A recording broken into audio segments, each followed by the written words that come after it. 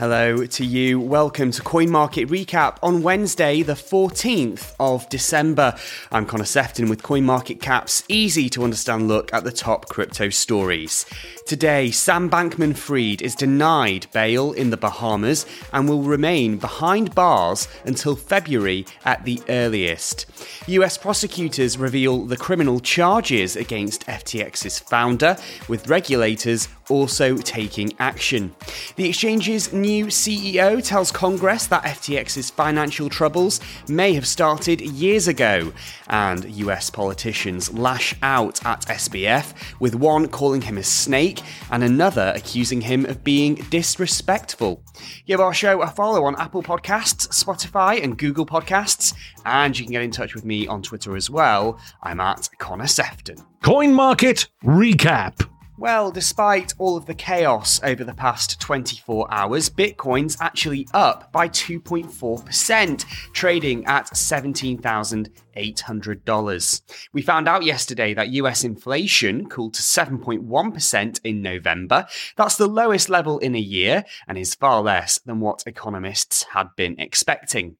But let's turn our attention to FTX now. Sam Bankman-Fried appeared at a court in the Bahamas yesterday with a judge denying him bail. His lawyers had proposed bail to be set at $250,000 and said he would wear an electronic tag.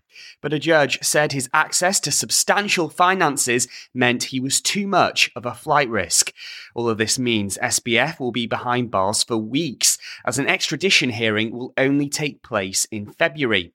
FTX's founder has warned he will fight any attempts to get him moved to the US, meaning the extradition process may be a long one. SBF is now being held at Fox Hill Prison, and in 2020, a report by US officials said this facility suffered from overcrowding, inadequate sanitation, and poor ventilation. We've now got a detailed understanding of the charges that Sam Bankman-Fried is facing. The Securities and Exchange Commission has accused him of orchestrating a massive, years-long fraud and raising money from investors on the basis of lies. The SEC's Director of Enforcement is Gurbir Grewal. From FTX's inception in 2019, Bankman-Fried began secretly and improperly diverting FTX customer funds to his crypto hedge fund, Alameda Research. And as alleged in our complaint, he then misused those funds to make undisclosed venture investments, lavish real estate purchases, and large political donations. Bankman-Fried's claims about FTX's sophisticated risk controls and other customer protections were simply bogus. It's alleged that Sam Bankman-Fried used Alameda Research as his own personal piggy bank. He frequently claimed that Alameda was just another customer with no special privileges at FTX. But in truth, Bankman-Fried directed that Alameda be exempt from the very risk management measures that he touted to FTX investors and to its customers. He also provided Alameda a virtually unlimited line of credit funded by FTX customers. And he also diverted billions of dollars in customer funds from FTX to Alameda. And the SEC claims that the collapse of Luna and UST played a crucial role in FTX's collapse. Bankman-Fried's entire house of cards started to crumble as crypto asset prices plummeted in May of 2022, and as Alameda's lenders demanded repayment on billions of dollars in loans. But to continue propping up his empire, we allege that Bankman-Fried diverted billions more in FTX customer assets to Alameda, even as it was increasingly clear that Alameda and FTX could not make those customers whole. A few hours later, the criminal charges against SBF were also unsealed, including allegations of wire fraud and money laundering. He's facing 8 counts across 4 different areas of misconduct, as US Attorney Damian Williams explains. First, we charge that from 2019 until earlier this year, Bankman-Fried and his co-conspirators stole billions of dollars from FTX customers. He used that money for his personal benefit, including to make personal investments and to cover expenses and debts of his hedge fund, Alameda Research. Secondly, and relatedly, we charge that Bankman-Fried lied to Alameda's lenders about the source of the money that he was using to pay those debts. Third, we charge that earlier this year, in the midst of the crypto crisis, Bankman-Fried lied to investors in FTX about the fact that he had sent billions of dollars in FTX customer money to Alameda. And fourth, we charge that Bankman-Fried violated federal campaign finance laws by causing tens of millions of dollars in illegal campaign contributions to be made to candidates and committees associated with both Democrats and Republicans. These contributions were disguised to look like they were coming from wealthy co-conspirators, when in fact, the contributions were funded by Alameda Research with stolen customer money. Prosecutors say this dirty money was allegedly used to buy bipartisan support and influence the direction of crypto policies in Washington. And at a news conference, Williams had this message. To any person, entity, or political campaign that has received stolen customer money, we ask that you work with us to return that money to the innocent victims. President Joe Biden's campaign is one of those who received donations from Sam Bankman-Fried, over $5 million. But the White House's press secretary has refused to answer questions over whether this cash will be returned, telling reporters she's limited by what she can say. Elsewhere, US Attorney Damian Williams urged anyone involved in the wrongdoing at FTX or Alameda Research to get in touch before they have a knock on the door. And when asked whether charges will be brought against anyone else, his message was simple: we're not done. Now, there's been a lot of controversy over the timing of SBF's arrest, which meant he could not testify to Congress. But Williams revealed efforts to arrest him were underway long before SBF had agreed to talk to US politicians, and he defended his actions. I authorized charges last week, Wednesday, and he was indicted as a defendant in this district as of last week, Friday, and we had a warrant for his arrest. And so the timing was dictated by law enforcement as opposed to any other considerations, including the timing of his testimony in Congress. He was wanted for arrest, and we acted on that. Well, that hearing in front of the House Financial Services Committee did go ahead as planned on Tuesday without Sam Bankman-Fried. Instead, politicians in Congress heard from John Ray, who was taken over as FTX's CEO following the bankruptcy. He began by revealing what his team has discovered so far. Some of the unacceptable management practices identified so far include the use of computer infrastructure that gave individuals in senior management access to systems that stored customer assets without security controls to prevent them from redirecting those assets. The storing of certain private keys to access hundreds of millions of dollars in crypto assets without effective security controls or encryption. The ability of Alameda to borrow funds held at FTX.com to be utilized for its own trading or investments without any effective limits whatsoever.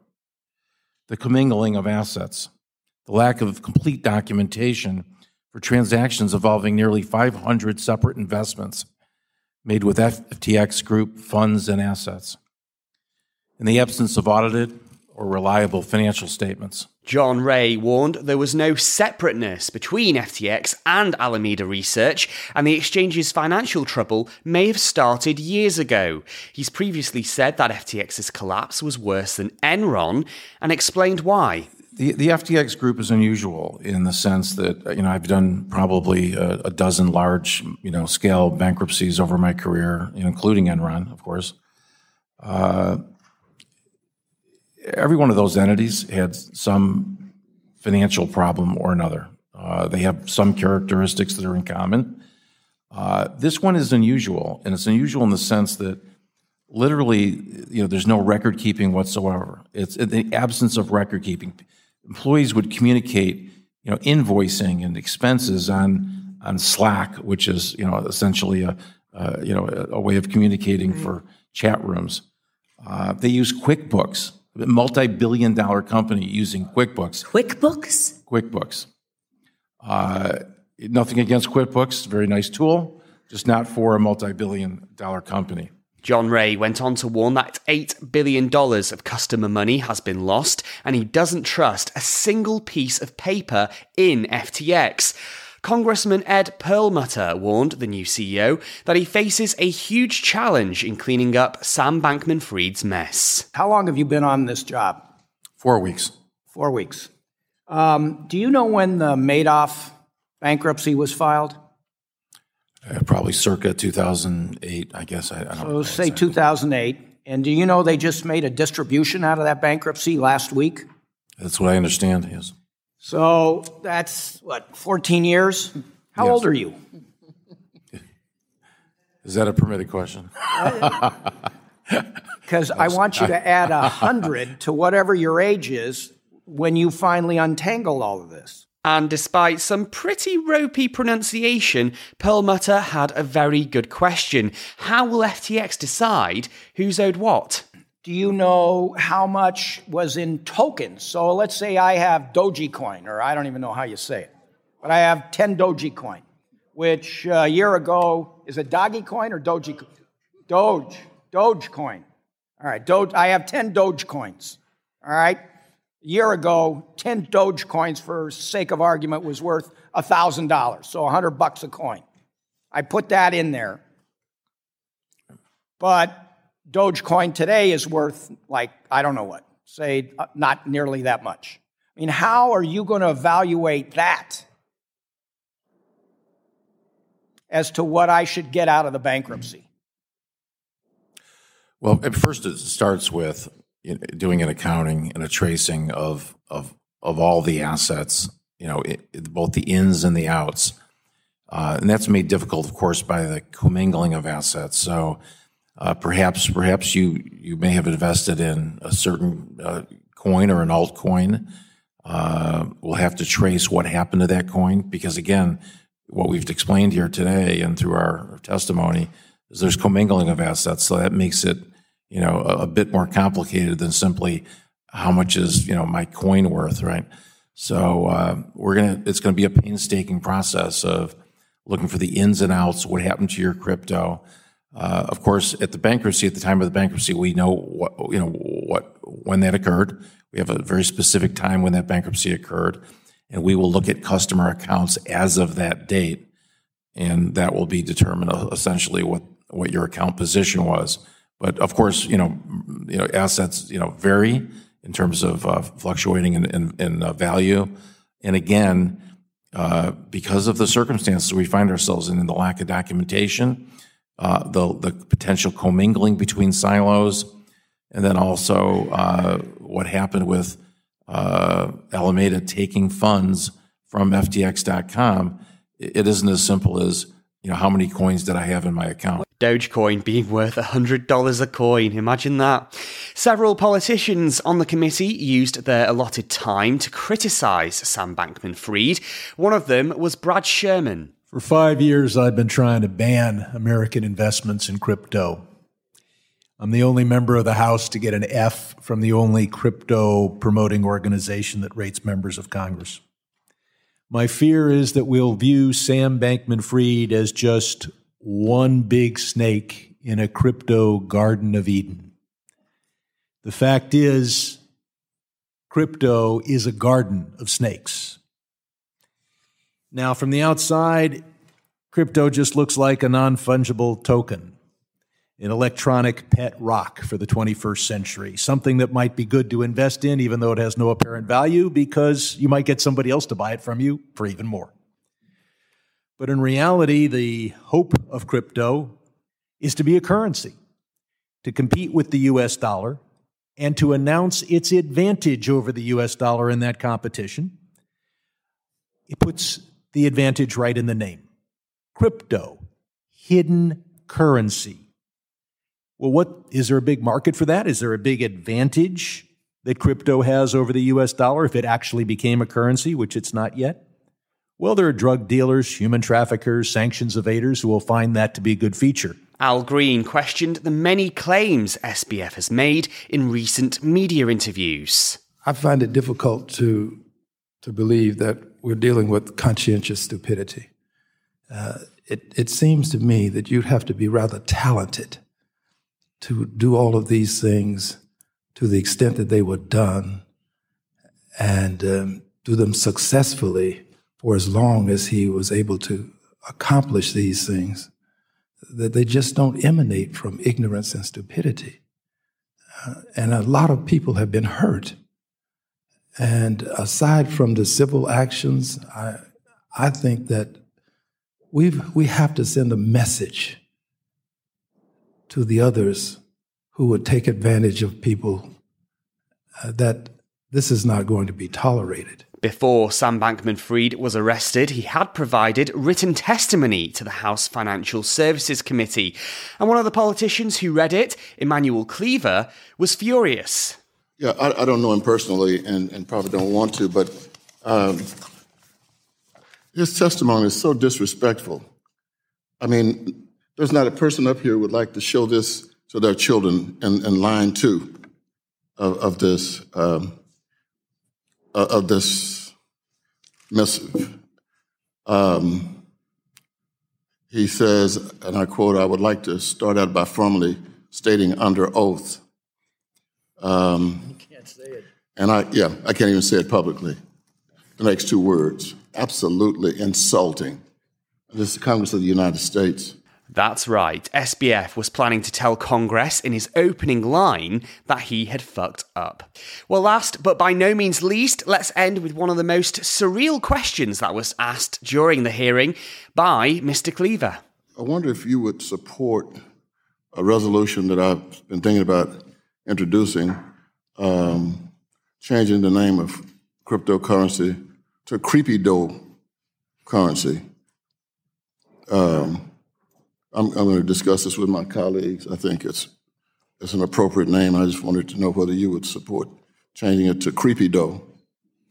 I'll leave that skill set to the committee. All right, thank you. Creepy Dough. What does that even mean? Well, that's it for this bumper edition of Coin Market Recap. Please do leave us a review if you've enjoyed this episode. It helps us reach new listeners. There's plenty more crypto news and features on our website over at coinmarketcap.com/Alexandria. I'm Connor Sefton. Thanks so much for listening. We'll be back with more news tomorrow. Bye-bye for now.